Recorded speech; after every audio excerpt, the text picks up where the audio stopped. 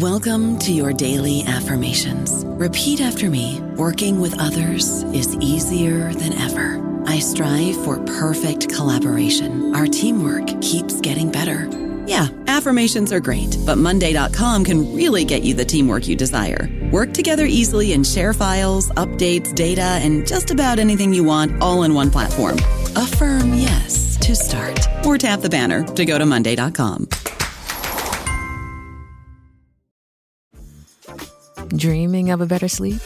Tossing and turning is not your destiny. And Ollie is here to help. Ollie invites you to sink into sweet, sweet slumber to improve your mental and physical health and overall wellness.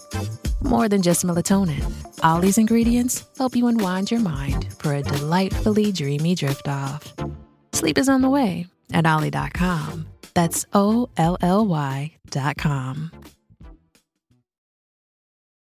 This episode is brought to you by Visit Williamsburg. In Williamsburg, Virginia, there's never too much of a good thing. Whether you're a foodie, a golfer, a history buff, a shopaholic, an outdoor enthusiast, or a thrill seeker, you'll find what you came for here and more. So ask yourself, what is it you want? Discover Williamsburg and plan your trip at visitwilliamsburg.com. Welcome to the New Books Network. Welcome to the education channel of the New Books Network. I'm your host, Tom DeSena, from the Department of Communication, Journalism, and Public Relations at Oakland University. My guest today is Juliet Schor, the author of After the Gig, How the Sharing Economy Got Hijacked and How to Win It Back. When the sharing economy launched a decade ago, proponents claimed that it would transform the experience of work, giving earners flexibility, autonomy, and a decent income. It was touted as a cure for social isolation and rampant ecological degradation. But this novel form of work soon sprouted a dark side. Exploited Uber drivers, neighborhoods ruined by Airbnb, racial discrimination, and rising carbon emissions. Several of the most prominent platforms are now faced with existential crises as they prioritize growth over fairness and long-term viability. Nevertheless, the basic model, a peer-to-peer structure augmented by digital tech, holds the potential to meet its original promises. Based on nearly a decade of pioneering research, After the Gig dives into what went wrong with this contemporary reimagining of labor. The book examines multiple types of data from 13 cases to identify the unique features and potential of sharing platforms that prior research has failed to pinpoint.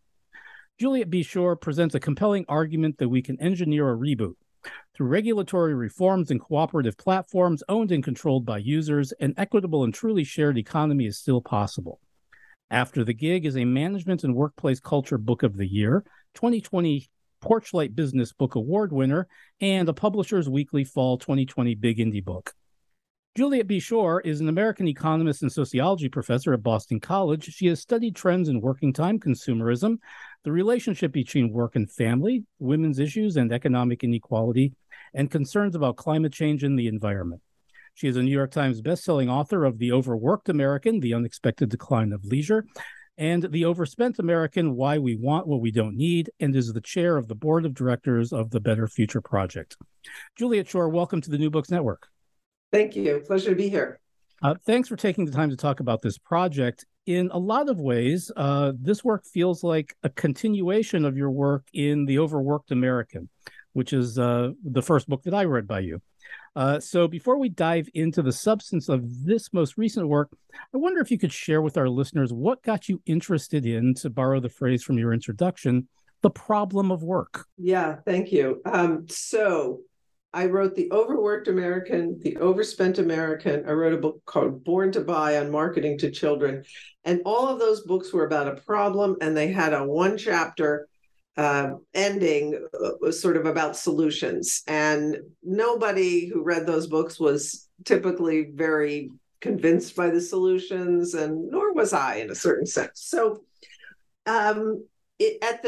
at the depths of the global financial crisis, a time when I was worrying about economic issues and labor and climate change and the fact that the government was doing nothing, this was still in the George W. Bush era, I started writing a book which came to be called Plenitude, the New Economics of True Wealth. And it was sort of a vision. It was all about what we could do rather than, one little chapter. And it did lean very heavily on themes from overworked and overspent.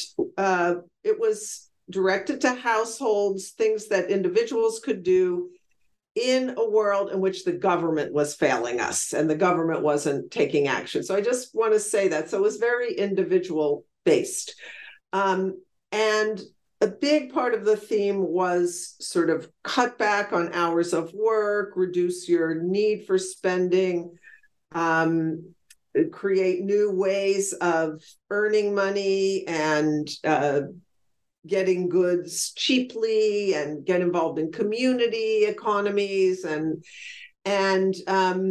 so that was kind of the theme of it. And as I was doing the work for that book, which came out in 2010, I learned about these new platforms that were getting started, like Airbnb and Uber, and many other sharing initiatives, maker spaces and food swaps and clothing swaps, and lots of ways to get goods cheaply, but also ways to earn money. And so I got interested in them because I thought, possibly the core of a new kind of economy that would allow people to de-link from highly stressful, long hours, destructive corporate jobs. So that was the evolution. And that led me to start studying the sharing economy. And I started looking at this with that book, and then got the first funding for it in 2011. And was one of the very first people to study these platforms in the US. And I started with a group of graduate students. We started looking at the nonprofits, the food swaps and the time banks and so forth. But then these for-profits started really growing very rapidly, and we added those in. And so we looked across that wide range of all that innovation that started at that time. So right at the beginning, you indicate that After the Gig was very much a collaborative project, as you just mentioned. I wonder if you would want to talk a little bit about your team and some of the processes that went into creating this work. Yeah, it was a really wonderful, wonderful experience. So I had funding from the MacArthur Foundation and used it to fund graduate students in sociology. And I teach in a sociology department. So some of these were my students that I was already working with. Sometimes I would pull in others. And over the years of this project, which stretched, we had funding for 7 years, and then we continued a little bit longer. I think we had about 8 people. Most of the time, the team would have been about 6. And so the grad students each picked a case that they were typically would pick a case that they were interested in. And they would do primary data collection, whether it was, we had ethnographic data collection where they would go, if it was a place that had a space, like a maker space, or one grad student did a food swap, which met periodically, time banks where we could just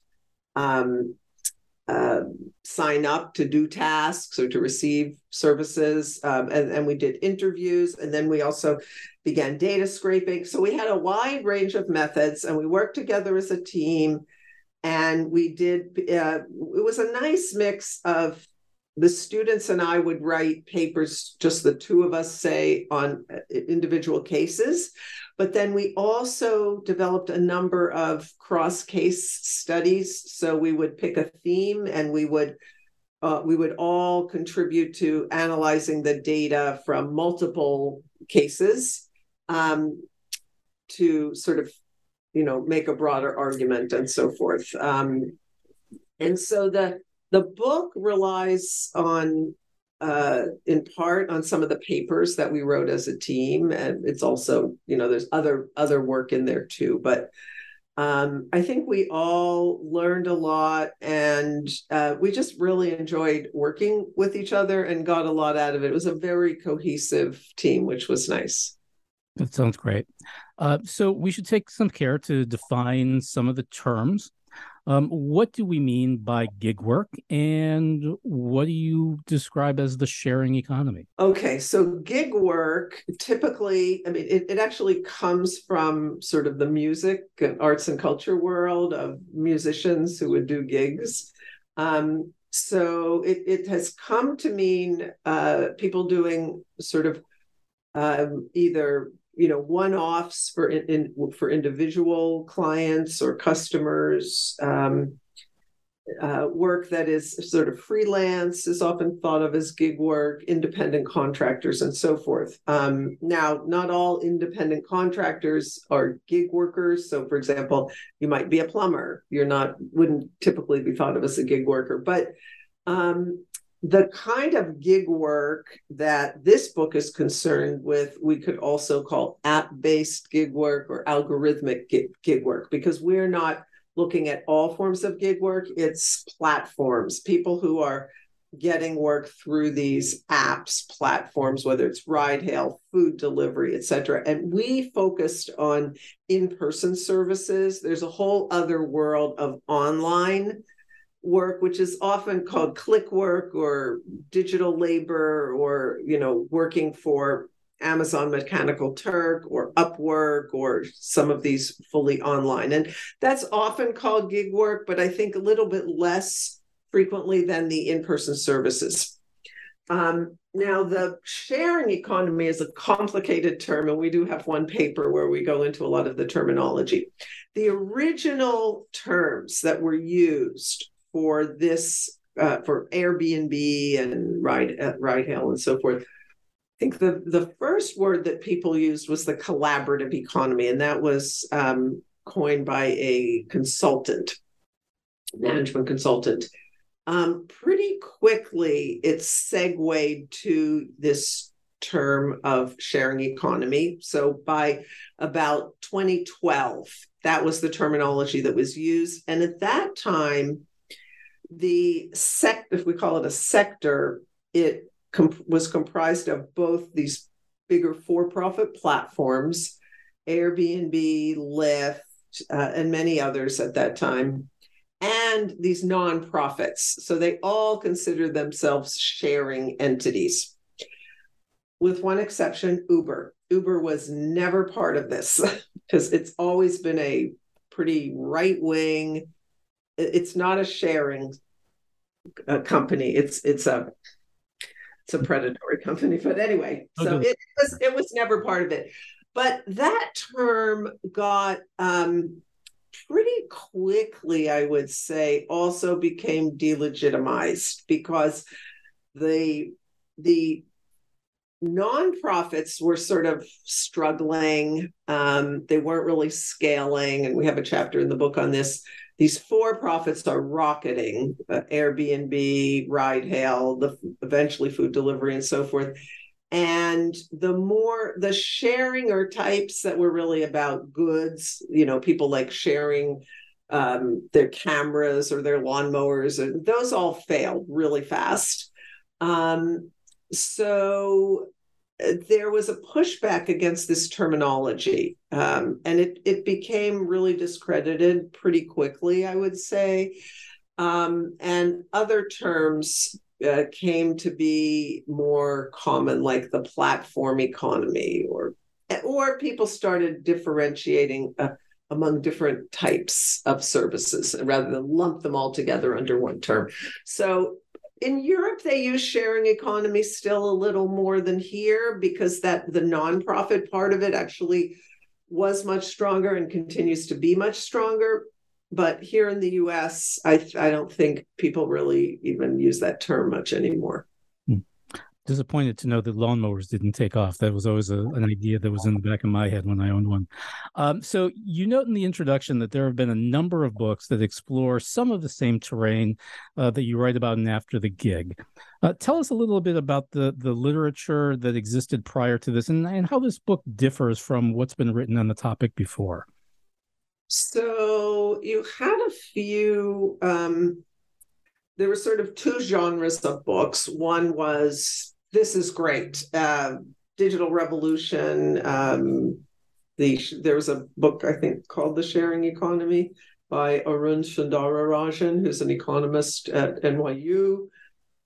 The end of employment, so this thing is going to take over. We're all going to be our own bosses.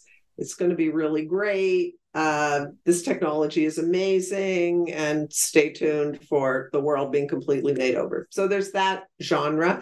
And, his may be the most extreme in that, but a lot of management literature about digital technology and the way it will remake various realms, including the realm of work. And then you have, in a way, the polar, the reverse side of that, with the mirror image, which is they're both agreeing that this thing is going to take over everything. It's going to completely revolutionize everything, but it's horrible. Uber is the most predatory company on the face of the earth, and the workers are being degraded and hyper exploited and all of that. And so you have and there's a really nice juxtaposition of two books. One by the woman I met, or I didn't give you her name, but woman I mentioned, who coined the term collaborative economy, who had a book called What's Mine is Yours. Rachel Botsman was her name, an Australian consultant, management consultant. And then Tom Slee, who's a North American social critic, wrote his answer to that, which is what's yours is mine, which is like, oh, I'm just taking. So Slee wrote about Airbnb and the bad impacts of Airbnb, but then you had, Gigged, which is by a journalist, Sarah Kessler, and just, a lot of these, what I now call the Uberization narrative, which is that it's taking over the world and everything's bad as a result of it, or the positive one, it's taking over the world and everything's good. So I think what's different about our book, which is, first of all, it's not it has a point of view, but it's really rooted in, let's try and understand what's going on. So we really try to sort of center an analytic understanding of what really is new here and what isn't new here and what's distinctive about this sector, because a number of these accounts, I think, miss what's distinctive. Some think there's nothing distinctive. So there's what we call the precarity narrative, which is like, oh, this is just increasing precarity. This has been going on for a long time, and it's all about the way employers are treating labor. So it's about the fact that they're not employees and they don't have rights, and all the risks are put onto them. It's not really about the technology. And then there's another group, which is for whom it's really all about the algorithm, and, oh, the algorithm is controlling people, and it's the algorithm is the boss. And that really harkens back to earlier, work that has shown what we call technical control or technological control, being, in the same way that the assembly line worker is controlled by the assembly line, the algorithmic worker is controlled by the algorithm. So neither of those two things is all that new. And so we really focused on what we think is the sort of really novel thing about, yes, the technology is novel, but this work it shifts risks, but it also gives the workers the ability to control their schedules in a way that almost no other jobs do, which is that they come on and off when they want. They work as many or as few hours as they want. Now, part of why I focused on this is just, my own history of studying work time. And a lot of the critics of the platform economy sort of poo-pooed this idea of schedule control on the grounds that, oh, you don't really have it. You have to work when the demand is there and so forth, which is that's true for some workers. But one of the things we find when we talk to workers is how important that schedule control is to them, and how important not having a boss is. A lot of the critics sort of really downplayed that. But we found for the earners, it's really essential. It might be because they have other commitments. It might be because they're disabled and they can only work some days. It might be because they're fitting this around another job. And so that's a really key thing about this workforce, is how heterogeneous it is, because you have the full-timers, you have the very casual, you have people in the middle.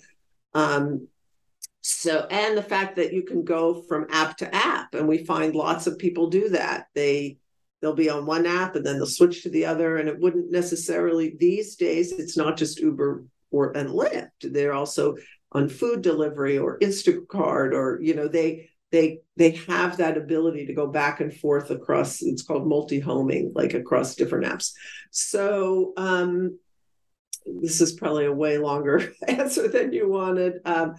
So we really tried to focus on that, and what made how you could, and I guess that analysis led us to the somewhat, kind of different point of view than a lot of the literature had, which was to say, you've got very different kinds of workers on these platforms, and they have very different kinds of experiences. And so if you're a full-time worker trying to depend on one of these things for your life, all your income, it's very difficult. If you're what we call a supplementary worker, where you have a full-time job with benefits and you're driving in your spare time, it might be reducing your precarity because you're using it to pay off debt or build up some savings, or so it also sort of explains why you have these two very schizophrenic kind of positions, a kind of schizophrenic literature of like, it's great, it's horrible. Well, it depends. Yeah, and I want to say, just as an aside, that was something I really appreciated about the book. I came to it thinking that gig work was fairly exploitative, and then reading the pages of your book and finding out that in a lot of ways it just really works for some people. That it wasn't all about just about exploitation. Yeah, and it sort of depends. Like, if you think, well, Uber, as I do, Uber should be following the law. Uber actually should be employing these people as full-time workers because they fit the criteria for full-time workers. So Uber is an exploitative company, and Lyft, and a number of the others. So I'm really in that camp. And yet, and I could say, and really, we should take this opportunity to create good full-time jobs for people who need them and so forth.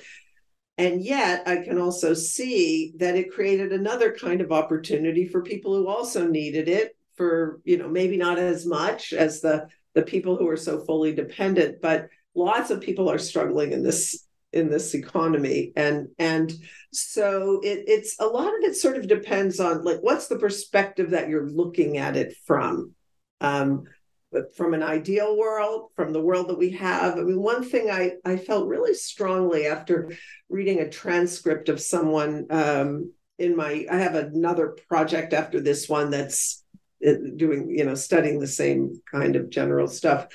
And it was someone who just, was very happy about the work and had no complaints and so on and so forth. And I remember reading this and thinking, very low expectations. And there's a wonderful book that's just come out by Princeton University Press. Katie Wells is the lead author. And that's in the title. And it's sort of part of how you end up with an Uber or a Lyft is you have low expectations of what you can, what we should be able to get. Now, so I think a lot of people have low expectations, and that's part of why they think, well, these platforms are great, I'm happy. So in the first chapter of the book, it concludes by describing an event in San Francisco.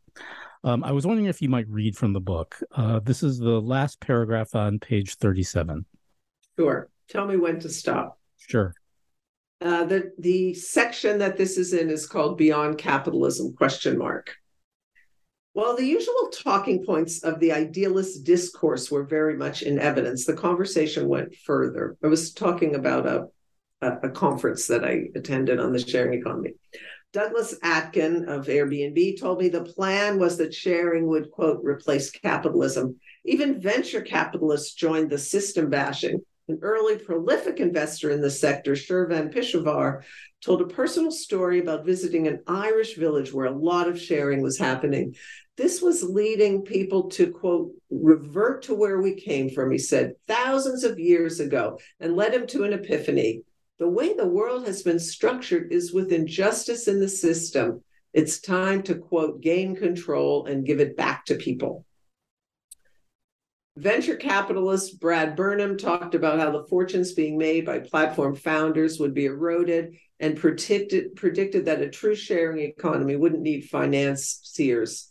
This echoed language I'd heard from other sharing economy founders, such as Charlie Wang, who started Josephine, a meal preparation platform that specialized in helping immigrant women cooks.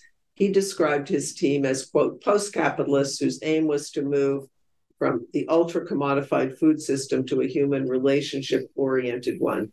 Their for-profit status, he explains, was merely, quote, strategic. It was not hard to get caught up in the enthusiasm. Here we were in the heart of San Francisco, revisiting the very same issues that had animated the counterculture decades earlier. We were all well-meaning pioneers building a truly human, flat, empowering alternative to the disaster that is global capitalism.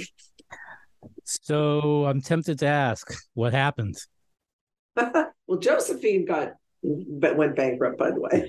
Yeah, what happened? Well, the one story is sort of blames the VCs, and it's that all of these for-profits took this money and then had to become, more predatory in order to survive, that the VCs put pressure on them. And that was the plan all along, that the early days of like good wages and good treatment of workers and so forth was never going to last. It was just a way to attract people to the platforms and to build market share. And of course, there's definitely truth in that. But I think that there's something else, which is less obvious and which I don't think has been recognized in the way people have understood what happened, why the sharing economy went bad, which is that a lot of the sectors where things went so bad were sectors where the economics never made sense. And the biggest examples of this are ride hail and food delivery. These are very, very low margin businesses. This technology is expensive, and the companies, Uber has a lot of overhead with expensive economists and this and that and so forth. And so they never had a business model that made sense, because to grow, they had to subsidize these services by a lot.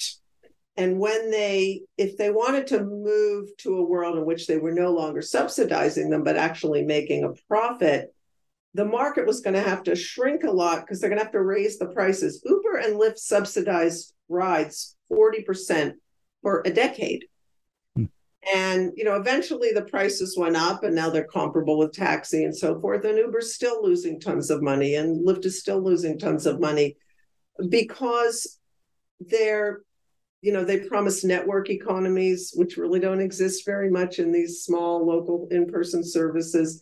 They promised everything was going to be automated, which never made any sense to me. Number one, the time frame was way off. But number two, that would mean the company would have to buy all that expensive technology, whereas in the current world, the drivers own the cars, and they pay for all that and lose money on it. So I think it was almost inevitable in some of these cases, because there never was a coherent economic, or if you want to call it, business plan. So it's not just greedy VCs, it's like the weakness of the concept from the very beginning. And, people don't like the fact that there are barriers to entries in taxi. And that's one of the things that Uber, relied on to grow, was to destroy taxi, which had all that bad press, and, which the Koch brothers they followed the Koch brothers' strategy of trying to destroy taxi, because they didn't like any regulated businesses. But taxi was regulated because an unregulated industry just doesn't work. Yeah. And the reason is, just so everyone understands, when you have what I refer to as a generalized skill like driving, something almost anyone can do, you can't have decent wages there in periods when the labor market, when people have trouble earning a living, because so many people can just flood into it. So you need to have some barriers. So the failure of the basic concept, at the scale that they were thinking of. Number two, you can see where it does work in something like Airbnb. Now, Airbnb has a lot of negative about it, but for a long time, almost all the negative aspects of Airbnb were for the non-users. They were for the people in the neighborhoods, the people who were getting priced out of housing because so much housing was going to Airbnb and so forth. But if you ask hosts and guests, they were pretty happy. The platform took a reasonable amount, much less than the platform took in ride hail or food delivery. And, they truly did. They provided a service. They provided a platform where hosts and guests could get together. Now, there's plenty to criticize Airbnb about, but it's a very different model, and they got profitable pretty fast. Very different model with a different set of problems than ride hail, food delivery, et cetera, where it's exploiting workers rather than exploiting outsiders, if you want to think of it, and sort of undermining, creating a lot of social costs that they weren't paying for. I don't know about you, but I'm very busy and I don't have a lot of time to cook. That's why I subscribe to Factor. Eating better is easy with Factor's delicious, ready-to-eat meals. Every fresh, never frozen meal is chef-crafted, dietitian approved, and ready to go in just 2 minutes. You'll have over 35 different options to choose from every week, including Calorie Smart, Protein Plus, and Keto. These are 2-minute meals. Factor meals are ready to eat and heat, so there's no prepping, cooking, or cleanup needed. They're flexible for your schedule. Get as much or as little as you need by choosing your meals every week. Factor is the perfect solution if you're looking for fast, premium options with no cooking required. Sign up and save. We've done the math, and this is important. Factor is less expensive than takeout, and every meal is dietitian approved to be nutritious and delicious. Head to factormeals.com/NBN50 and use code NBN50 to get 50% off. That's code NBN50 at factormeals.com/NBN50 to get 50% off. Shipping can make or break a sale, so optimize how you ship your orders with ShipStation. They make it easy to automate and manage orders no matter how big your business grows. And they might even be able to help reduce shipping and warehouse costs. So optimize and keep up your momentum for growth with ShipStation. Sign up for your free 60-day trial now at ShipStation.com and use the code POD. That's ShipStation.com with the code POD. So the second chapter, and we sort of touched on this, but I want to dig in a little deeper. The second chapter focuses on what it's like to actually work in the sharing economy, and it does it in that very subtle, nuanced way that we've already discussed a little bit. There's no singular experience of working in the gig economy. And you share stories of people on different platforms and who work for different reasons. But if you can answer this question, what in general brought people to work on platforms, and what was most likely to influence their experience of that work that they did? So since we started studying this right at the beginning, it was still the aftermath of the Great Recession, the global financial crisis. We were in Boston, and our work was mostly local. So for a lot of people, it was the experience of graduating from college into the recession and their inability to get a job.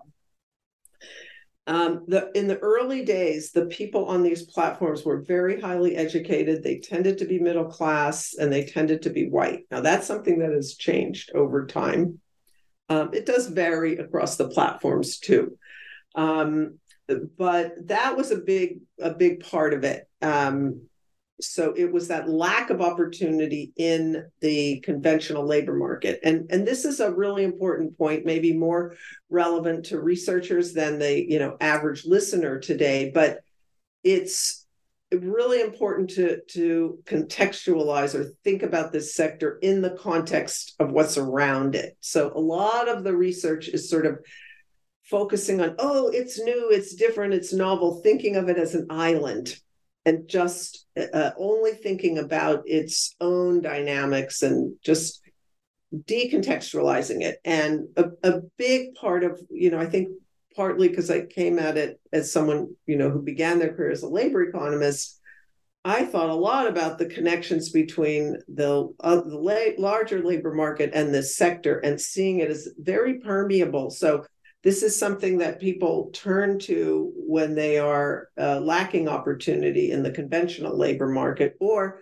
they turn to it in the early days because it was offering very high wages for a given level of skill compared to the conventional labor market. And so, the wages in ride hail, we did a lot of interviews on a platform called TaskRabbit, which is a kind of general errands and tasks, pretty much anything you post it there, and it could be picking things up for people. They did a lot of IKEA furniture for assembly, and IKEA in the end bought the platform, and that's yeah. But the people were earning really high wages on this platform, much more than you could earn at whether it's a fast food job or any other low wage job. And I remember one a really good interview in which the person contrasted this work, which was on TaskRabbit, with working for a caterer, which they had done prior. And not only were the wages better, but a lot of low wage work, service work, has oppressive management, like oppressive bosses and unpleasant working conditions. And here people controlled their own work and their time, and in the early days were getting really high wages. So that's another thing that brought them to it. And a lot of students were also earning on some of these, and it's just so flexible, right? You can just, if you don't have any homework that night, you turn it on and go out for a couple of hours, do some food deliveries, and you've made money for your weekend entertainment. So the third chapter looks at the problem of inequality, specifically racial inequality, but also inequality based on educational attainment. So what does the problem of inequality look like when it intersects with the sharing economy? So there are a number of different inequality problems in this sector. On the racial side, it's so interesting. You've got, this does vary by platform. So with Airbnb, Airbnb has had a big racism problem, and I actually have a little bit in the book about how I went to Airbnb. I wanted to get their data. I had some contacts there. I wanted to study this racial inequality because I was worried about it. And they came back. They were very open to collaborating, but they came back and said, we're not touching that with a 10-foot pole. And then they got outed by some researchers at Harvard Business School who scraped data and showed that there was guest discrimination against hosts. And later, other work showed that there was host discrimination against guests. And my team did some work on this as well, using scraped data, not what the company gave us. And there you have the issue that Airbnb has never been held to fair accommodation laws, which make it illegal for hotels or short-term accommodations over a certain size to discriminate. So that's been a big problem. There's racial discrimination on both sides, and also on other platforms like Airbnb. There was one we studied, which it came to be called Turo, which is like renting out your car. Instead of a room, it's your car. I have we did an interview. We did interviews with consumers also, with a Black woman who like couldn't get a car to save her life one Christmas. She was in Chicago and just kept getting turned down because she was Black. The ride hail's fascinating because in ride hail, you're up against already taxi, which has been highly discriminatory in two ways. One, not picking up riders of color, and number two, not going into neighborhoods of color. And so the ride hail app is better than taxi was at that, and probably, maybe still is, because it sort of makes it harder to discriminate. But really great work done by researchers shows it's not free of discrimination. So you do have discrimination against passengers of color and against neighborhoods, but at a lesser level. And Uber's tried to do a lot of outreach to Black communities, especially to try and get them on its side with this idea that they're the anti-racist. Of course, they have at this point, a very, very strong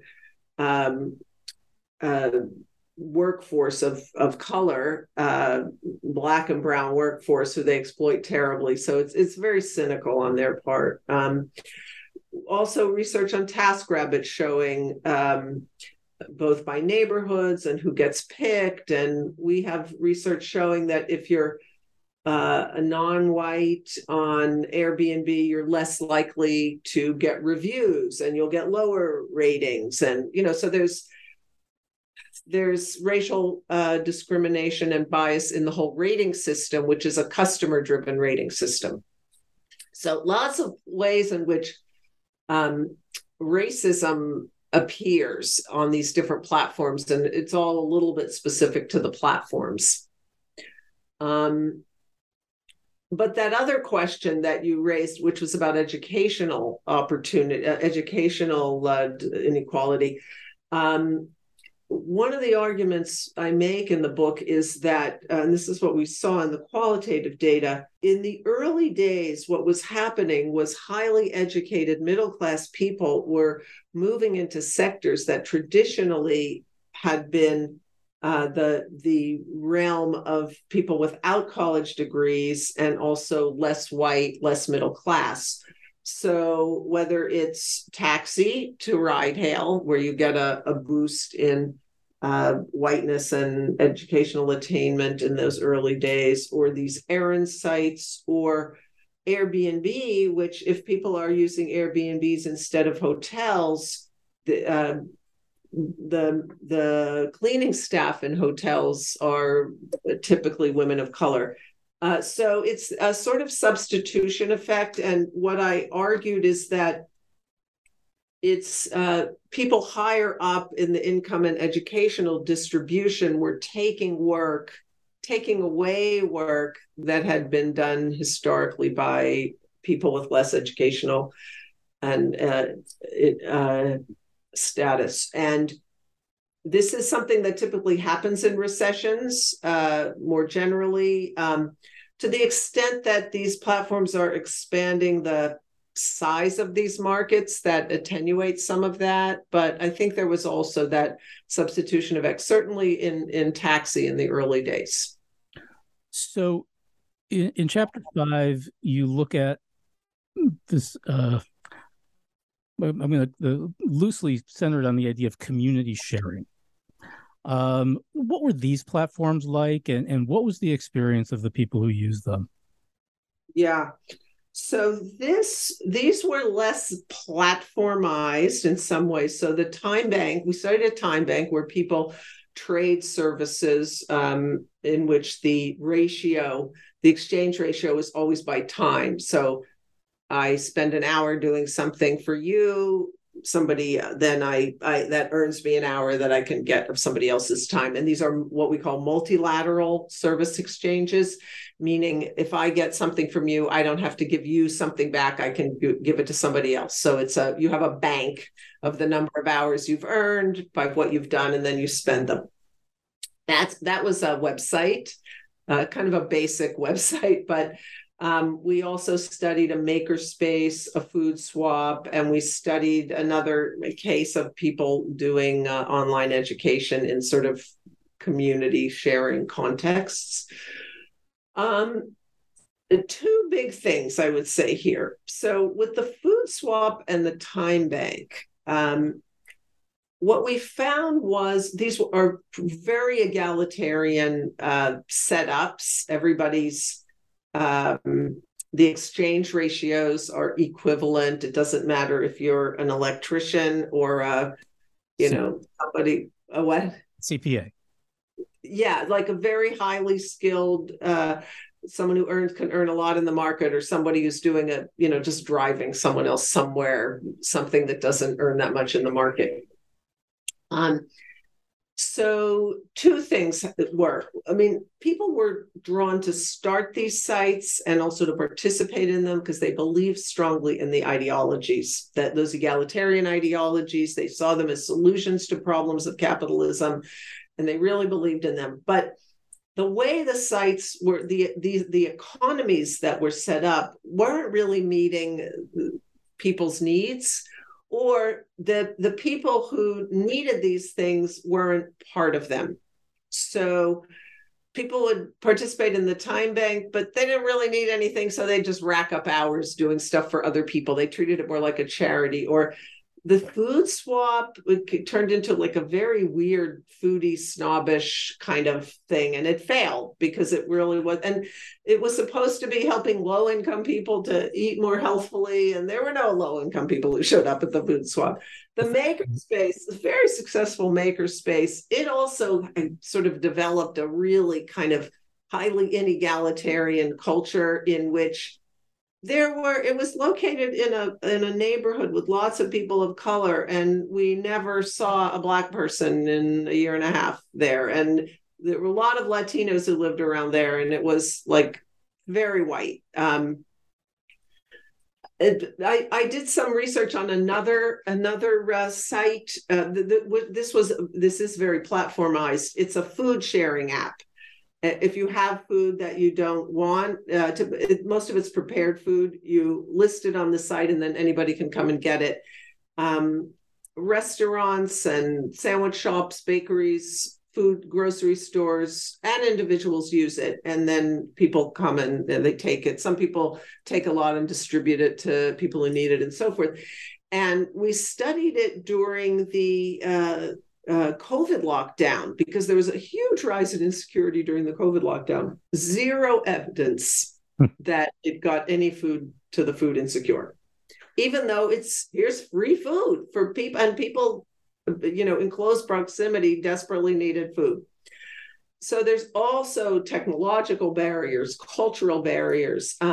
So these for-profits just really didn't work. And so we have an analysis in the book about why, but in some sense, it's, if you lead with ideology and you don't have, what we called in the book a value proposition, you're not providing value to the people, to the users, you'll fail, or you won't get the kind of users who you really want to serve. And that both of those things happened.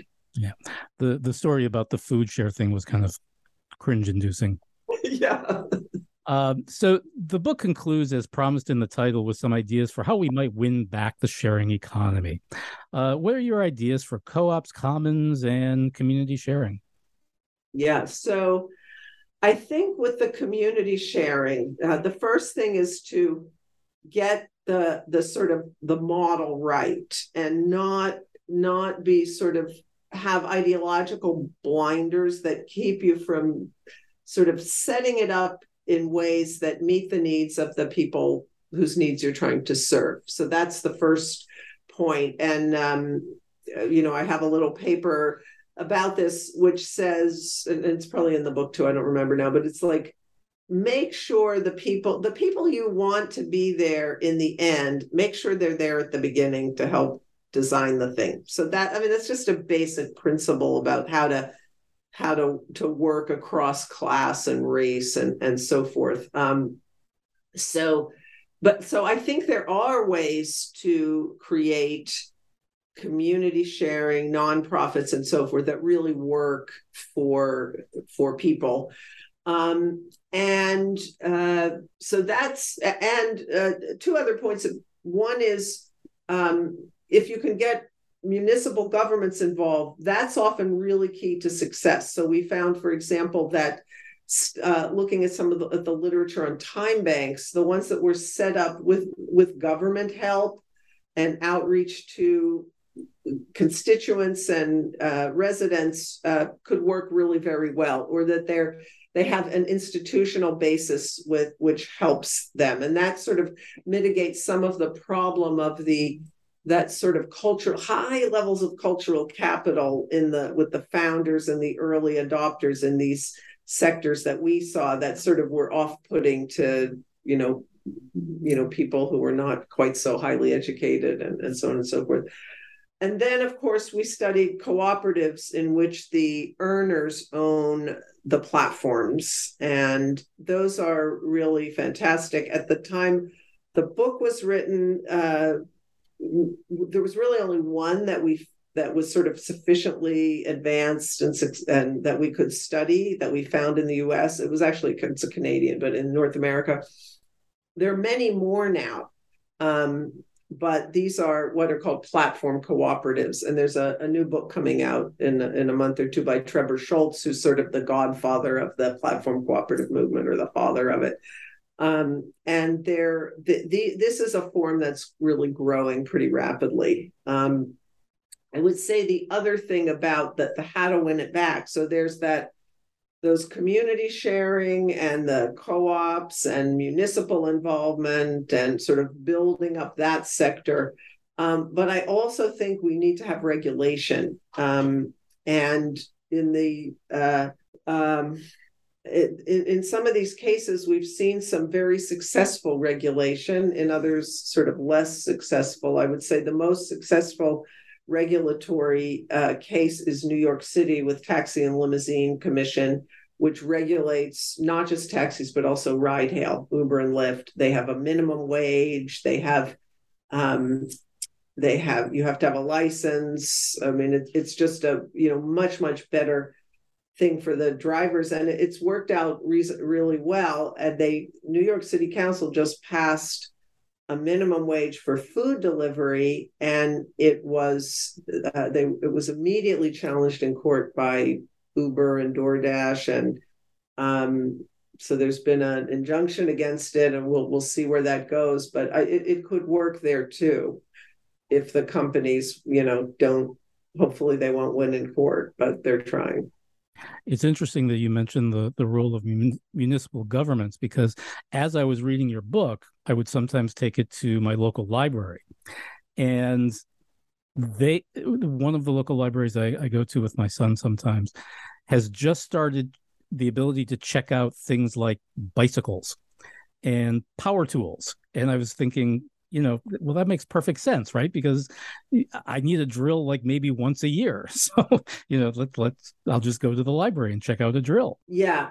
And I think that is a way that those good sharing sites could work a lot better. Americans are, I did the first national random sample surveying in the US on the gig economy or sharing economy. And one of the questions we asked was, would you like to share more things like household items and so on and so forth? And only a third of Americans answered that affirmatively. But and all those sites died like so fast. But people do love their libraries and they trust the libraries. And I think that having that institutional piece to it really can help. Yeah. So before I let you go today, I know that you've been busy with a new project. So I wonder if you'd like to share with our listeners what you're currently working on. Yes. So it's a pretty exciting project. And it's I started it just after this book came out. It's on the 4-day week. Again, still the theme of shorter working hours, which has been so central to my life for many decades. My team and I are studying companies who are giving their employees 4-day working weeks, 4 8-hour days, not a 4-10, so not a compressed work week, a work time reduction, a 32-hour week, but with no reduction in pay. So 40 hours or 32 hours for 40 hours pay. And these are companies all over the world, almost. Actually, we're not quite in Asia yet, but we have Africa, we have South America, North America, Europe, Australasia. And we've had hundreds of companies, thousands of employees, phenomenal results, showing great maintenance of productivity and performance from the company side. So they're happy, but also huge increases in well-being for the workers. People love it, and they're less stressed. They report better physical and mental health. They're less burned out, less fatigue. They sleep more, they exercise more, so all lots and lots of very positive impacts. And we are just about starting a new trial, we call them pilots, 6-month pilots that companies or organizations can join. We have a lot of nonprofits too, which will be starting in the fall in the US. So, and actually other countries can join too, but that's a cohort primarily of US companies that will be starting, and we'll have another Canadian cohort soon after that. So if you are anyone who has the slightest bit of interest in this, whether you have decision-making power in an organization or you would like to get the people who have that decision-making power to think about this, you can go to our website at 4-Day Week Global, and there's both are you interested, and how do you talk to your boss about a 4-day week? Could you say that the website again? 4-Day Week Global. 4-Day Week Global. Okay. As I mentioned before we started talking, or before we started recording, I'm negotiating our contract with the university administration, and I suspect that work hours might pop into those discussions at some point. So yes. I might have to log on. We've had I had a university come to me interested in this. They're not quite ready to go forward, but I think we're going to start to see it at universities too. I would hope so. Juliet Schor, thank you. It's just been such an honor to talk to you today. Thank you. Really, it's been a great pleasure. Once again, my guest today has been Juliet B. Schor, the author of After the Gig, How the Sharing Economy Got Hijacked and How to Win It Back, from the University of California Press. My name is Tom DeSena, and you are listening to the New Books Network.